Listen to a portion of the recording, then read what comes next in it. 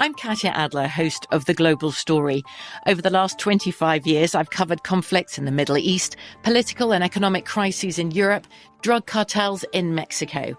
Now I'm covering the stories behind the news all over the world in conversation with those who break it. Join me Monday to Friday to find out what's happening, why, and what it all means. Follow The Global Story from the BBC wherever you listen to podcasts.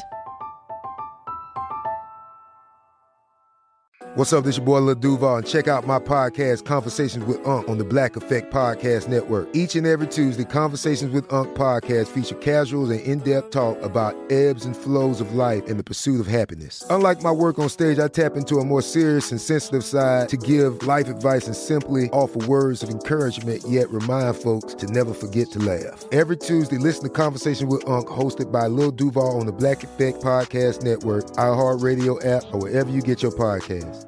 Presented by AT&T. Connecting changes everything.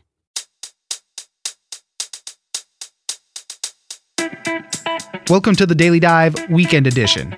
I'm Oscar Ramirez, and every week I explore the top stories making waves in the news and some that are just plain interesting. I'll connect you with the journalists and the people who know the story and bring you news without the noise so you can make an informed decision. You can catch a new episode of the Daily Dive every Monday through Friday, and it's ready when you wake up. On the Weekend Edition, I'll be bringing you some of the best stories from the week. Since the Supreme Court struck down Roe v. Wade, trigger laws in various states have been put into effect, and the focus has turned to providing continued access for women if needed. What we are seeing is an uptick in demand for abortion pills, which could also set up new legal battles in states with those bans. Also known as medication abortion, it accounted for 54% of all abortions in 2020 because it is less invasive, less expensive, and the pills can be received by mail. For more on what to know, we'll speak to Pam Bellick, health and science reporter at the New York Times. Medication abortion, which involves two pills that patients can take like a day or two apart and can be used up until 10 weeks into a pregnancy. So it's early in a pregnancy, but many people who are seeking to terminate a pregnancy know within that time period. So what's been happening in recent years is that more and more people have been choosing that option because it's less expensive, it's less invasive than having to have surgery. And so it already has become, something that patients are choosing. The difficulty, as you mentioned, is that if you're in a state that is kind of banning all access to abortion or just sort of sharply limiting access to abortion, then it's going to make, access to everything, including these pills, much, much harder. And so patients are going to have to travel to states where it is legal. And that's going to involve, and it's already happening, people are already doing that now. They were doing it, started to have an uptick when we got the leaked draft of the Supreme Court opinion. So that's already happening. But even since Friday, when the decision came down, organizations that provide medication abortion are just getting a surge in requests, and many of those are coming from patients in states where there are already bans or there are likely to be bans. And so those patients are traveling across the border. Some of them are visiting clinics, but you don't actually have to do that. You can just be just across the border in a state where it's legal, and you can use your phone or your computer to have a consultation with a doctor who is able to prescribe these pills. And then you can either go in and get them from that doctor, or you can get them mailed to you as long as it is to an address in the state where it's legal. So you could even just be staying in a motel and have the pills mailed to you at the motel or at a post office box or a friend who you know in that state. That's one of going to be more and more common. That's one of the most interesting things about this is that in a lot of states and a lot of places, right, the access to these pills has become so much easier. As you mentioned, you can do a consultation with a doctor by video, phone, in person, or even filling out an online form. But they track your IP address. That's why, if you're a woman in a state that has banned abortions, you have to drive over the state line. And just being over the state line is enough they can track your IP address, and then boom, you can have the access to it. But you're right, you'd have to get it mailed to the appropriate addresses and everything. So it's just so weird how this has all been happening. And to your point, some of these organizations that are helping provide access, they're even sending vans, like mobile centers, mobile abortion clinics kind of things. I think there's a company called Abortion Delivered. So they're sending like vans to borders of states so that women don't have to travel as far inland if they don't have to. Yeah, and that's something that's just starting this week, actually, in Colorado. There's an organization called Just the Pill, and they have already been, providing telemedicine abortion and mailing abortion pills for a couple of years now, but they are just starting to have a fleet of vehicles, vans, that will sort of roam the borders of, inside the borders of states where it's legal, that are either next to or close to a lot of states where bans are happening. So the one in Colorado is probably expecting patients from,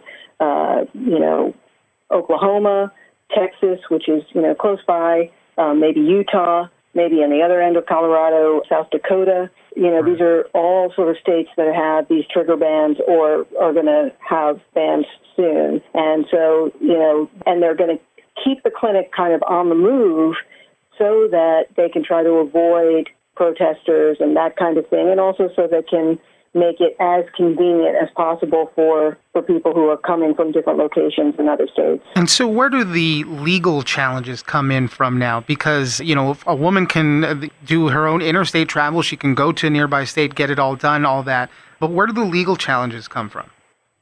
We don't know exactly, but there are a number of possibilities. And a lot of it depends on what states that have bans are, how far they're going to go to try to kind of enforce those bans and try to prosecute people. So they could try to reach across their borders and slap a lawsuit on a doctor in Colorado, for example. That will likely, be challenged, and it's quite possible that a state will be able to protect its own provider. So Colorado will be able to protect that provider from a lawsuit, but that doesn't mean that it will stop a state like Texas from trying to file such a suit or prosecute in some way, because part of the reasoning behind a state like that taking such an action is, even if it doesn't think it will stand up in court, it sort of instigates a kind of fear factor, a kind of chilling effect. Right. And so just by going after somebody like that, it may, make providers scared, make patients scared. The other thing that states could do, and this would be, really significant, because typically states have tried to stay away from kind of going after the pregnant person themselves. It's just not really a good look. It's not really popular to try to put, a woman who's, pregnant in jail, but that may end up being the only kind of legal option that a state that has a ban has, because it may be that the pregnant person is the only person who actually is in that state, right? She goes across state lines, sure, gets the medication abortion, and then comes home, presumably. And so she may be the only person who actually is within the state lines, to be prosecuted. So that's something that people are really, worried about and watching for.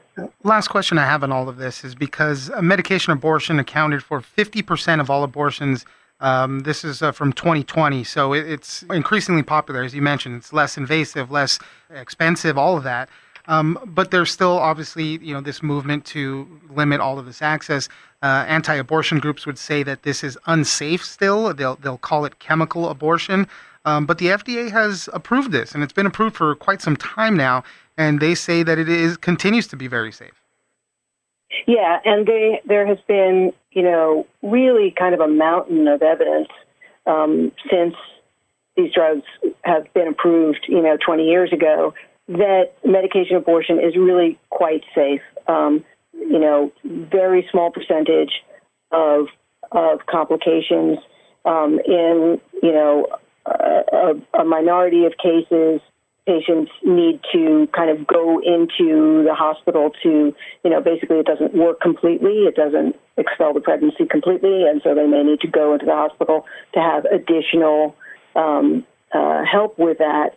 But, in terms of safety for the pregnant patient, it's really quite safe. Yeah. And, pregnancy itself, carrying a pregnancy to term, poses a lot of health risks.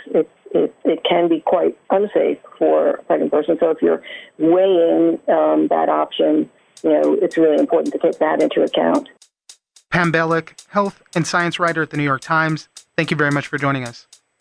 Thank you. I'm Katya Adler, host of The Global Story. Over the last 25 years, I've covered conflicts in the Middle East, political and economic crises in Europe, drug cartels in Mexico. Now I'm covering the stories behind the news all over the world in conversation with those who break it. Join me Monday to Friday to find out what's happening, why, and what it all means. Follow The Global Story from the BBC wherever you listen to podcasts. AI might be the most important new computer technology ever. It's storming every industry, and literally billions of dollars are being invested. So buckle up. The problem is that AI needs a lot of speed and processing power. So how do you compete without costs spiraling out of control? It's time to upgrade to the next generation of the cloud. Oracle Cloud Infrastructure, or OCI. OCI is a single platform for your infrastructure, database, application development, and AI needs. OCI has 4 to 8 times the bandwidth of other clouds, offers one consistent price instead of variable regional pricing, and of course, nobody does data better than Oracle. So now you can train your AI models at twice the speed and less than half the cost of other clouds. If you want to do more and spend less like Uber, 8x8, and Databricks Mosaic, take a free test drive of OCI at oracle.com/strategic. That's oracle.com/strategic. Oracle.com/strategic. Finally, for this week, we'll tell you how the Disney adult became one of the most hated groups on the internet. These Disney superfans have been around for a long time, but over the pandemic, the anti-Disney adult sentiment really took hold, as fans were mourning the closures of the parks and online groups were having none of that. For more on this particularly Disney fandom, we'll speak to E.J. Dixon, senior writer at Rolling Stone. The Disney adult is an adult who really, really, really loves Disney to the degree that their entire social media presence revolves around Disney.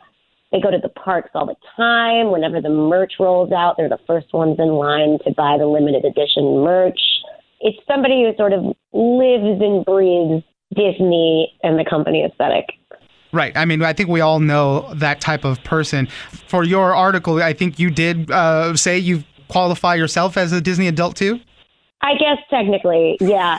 A big part of the trip, which I talk about in the piece, is that a lot of Disney adults are sort of classified as like childless millennials, because that was a story that went viral in 2019. And I have a child, so I don't know if I technically qualify as like the purest version of the Disney adults, but I mean, everything else about it, I kind of check all the boxes. All right, so let's get a little history. Where did we kind of start seeing the origins of what could be described as the Disney adult? It has to do with Tumblr. It has to do with something called Disney bounding, wearing colors of certain characters and whatnot. How did this all get started?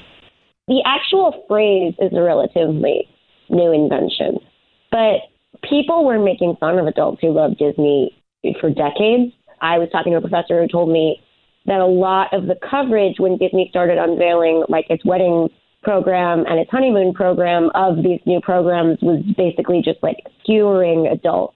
And this was in the 90s. This was way back in the 90s. Who would come to the parks and being like, why would anybody want to get married next to a cartoon mouse? So the actual excoriation of Disney adults has existed long before the phrase Disney adult actually existed. But what we think of as Disney adults, sort of like the very earnest millennials espousing their love for Disney via Cheshire Cat gifts, that aesthetic was sort of cemented on Tumblr in the early 2010s, which is where a lot of fandoms on the internet come from. And the phrase Disney adult actually started catching on in 2020, in the midst of the pandemic pretty much, which is ironic because the parks were closed during the pandemic. right? Like, you wouldn't think that that would be a time where the hatred, the discourse around the Disney adults would be so high. But it was also a time when a lot of people who really love the parks were advocating for the parks to reopen, sort of in the midst of this pandemic that was taking a lot of people's lives, and it was causing tumult, throughout the country. And a lot of people that rubbed them the wrong way, they saw that as a very entitled, tone-deaf view to take while there was all this suffering going on. And they were like, oh, look at these Disney adults. All they care about is like their ability to get a Mickey pretzel instead of caring about, the millions of people who are on ventilators across the country. So that's kind of really where the meme began in earnest. Disney bounding. Adults aren't allowed to wear costumes at the parks, right? They don't want to confuse them for some of the actors and whatnot. But, exactly. But what people were doing is this term called Disney bounding, where they're kind of an informal cosplay. They'll take the colors of a Cinderella and work that into their outfit for the day. And as you mentioned, right, this is all kind of a whole fandom thing. This is where that started growing and the pictures started going, and it kind of formed into what later the term became a Disney adult. Yeah, it wasn't explicitly linked to like the meme Disney adult, and it wasn't exclusive to like adult Disney fans or adult Disney fans per se. But it was one of the first activities that really brought to light just how hardcore grown-up Disney fans are. Because when most people think of Disney fans, they think of little kids, right? Or they think of families who are going to their parks with little kids. And yet here was this whole subculture on Tumblr of people dressing as Tinkerbell or dressing as Ursula or dressing as Maleficent, but doing it in a very subtle way so as to avoid the wrath of Disney security. So I think people found that kind of subversion very funny and also a little bit ridiculous on its face. Like, these are the lengths that adult Disney fans go to express their fandom. And that's perfect leading into this next part, the cringe factor. So looking into this concept of the Disney adult, you spoke to a lot of people, academics, internet culture, fandom experts, just to kind of get a sense of how it all started and what it's become and why they are the subject of so much ire on the internet. But in a lot of the people that you spoke to, you said that the word cringe came up so many times. So what does that mean? What are we looking at there? Cringe is a word that has been applied very liberally across the spectrum by Zoomers to millennials in particular, which I think is a big part of what's going on here that I didn't talk about at length in the article. But there's this whole ongoing meme, it's like sort of tongue-in-cheek, sort of not, that Zoomers are very embarrassed by what they see as like over-earnestness on behalf of millennials. Just like these outward expressions of like untrammeled emotion over what are essentially corporate totems, right? They like to make fun of millennials' love of Harry Potter a lot, for instance. And I think that Disney adults are kind of the culmination of that, of Gen Z's sort of disgust with millennials' over-earnestness, and cringe is kind of the first word that they use to malign that. And then something very embarrassing, something very earnest, something very cloying. Yeah, exactly. And then so couple that with, why there's a lot of anger out there. When we talk about a lot of these things, it's okay to be a fan of things and whatnot, but there's a lot of money associated with this. And really to kind of be one of these, hardcore Disney adults, as you mentioned, right? Buy all the merch when it comes out. Go on vacation to the various parks. I mean, at minimum, these can be thousands of dollars. There's this money associated with it and how much people have to spend to be considered in the top tiers of these fandoms, let's say. Yeah, I spoke to a lot of people a lot of people criticize the fandom for this reason. It tends to skew, at least outwardly, very white, very upper middle class, because there's a self-selecting factor here, right? Like, the park tickets cost hundreds of dollars, resort, like, trip packages cost upwards of thousands of dollars. Like, you can only really enjoy the parks to the extent that Disney adults do if you have the economic capital to do so. And I think that's a really fair criticism. It's also, a lot of people are very uncomfortable with the fact that Mickey Mouse is sort of this totem of this giant media conglomerate and this multi-billion-dollar brand. And I think, that's a very fair criticism too, because obviously Disney is a multi-billion-dollar conglomerate and has done a lot of questionably ethical things that, we don't have to discuss at length here, but are very easy to research and look into. So I think that's a fair criticism, but at the same time, I mean, pretty much any fandom is a capitalistic enterprise, right? I mean, sure. You look at people who are going to Star Trek conventions. It's a lot of time, energy, and money that goes to the costumes and conventions and all of that. And so then speaking to other, Disney adults and people that are really, really into this, what do they say about reactions to all of this? For a lot of them, they say, hey, I have so many memories of Disney and it just really brings me a lot of pleasure. It is an escape. It's this fantasy escape that I choose to live in. And even for them, there's like tiers. There's like levels to it saying, well, I'm not as bad as certain of these people that are doing this and whatnot. So even for them, there's a lot of hesitance to like full out declare yourself a fan, a Disney adult and all that. Pretty much every Disney adult I spoke to, like, freely self-identified as a Disney adult, but was like very embarrassed to do so. I would sort of place myself in that category. And it's because there are a lot of people in the fandom who take it too far. And, there are people like that.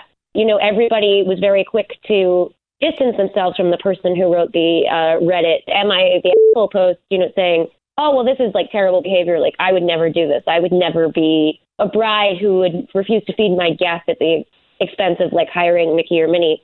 But at the same time, everybody acknowledged that there is a streak of entitlement that runs within the fandom. There's this idea that everybody is pursuing their own individual fantasy, their own individual like idealized experience of what they think the park should be or what they think Disney should be. And that anybody who gets in the way of that is sort of changing that or compromising that. Like, that's an undeniable aspect of the fandom. So I think, right. And a lot of Disney adults who are, at the very least critical of the company, and there are some that aren't, but most people are. They have enough perspective to see that there is something a little bit cringe about this. There is something a little bit embarrassing about this. But ultimately, what it comes down to for them is like, who cares? Is this hurting anybody? Like, the world is really hard. Like, if I can go to the parks for a day and ride on Jungle Cruise and have a Dole Whip and forget like all the bills I have to pay and all the stressors of everyday life, then like, how does this harm anybody? And ultimately, I think that's true. E.J. Dixon, senior writer at Rolling Stone. Thank you very much for joining us. Thank you for having me. That's it for this weekend. Be sure to check out The Daily Dive every Monday through Friday.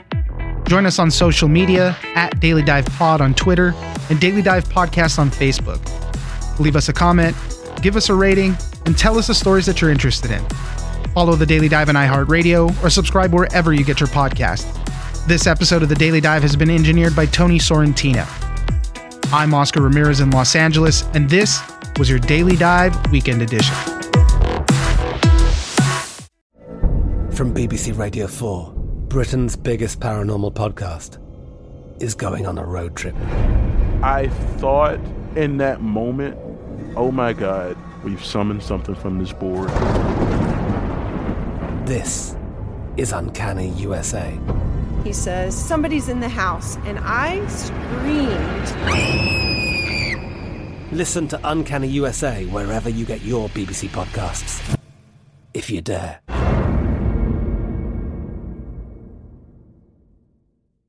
Open a limited-time 11-month certificate at Kemba Financial Credit Union. At 5.25% APY, it's more than triple the national average, plus it's a safe and secure way to grow your money. Visit your local branch or kemba.org/CD for details. Offer expires May 31st, 2024. APY equals annual percentage yield. Restrictions apply. $500 minimum and $250,000 maximum deposit. Advantage status required. Comparison based on bank rate average. Federally insured by NCUA.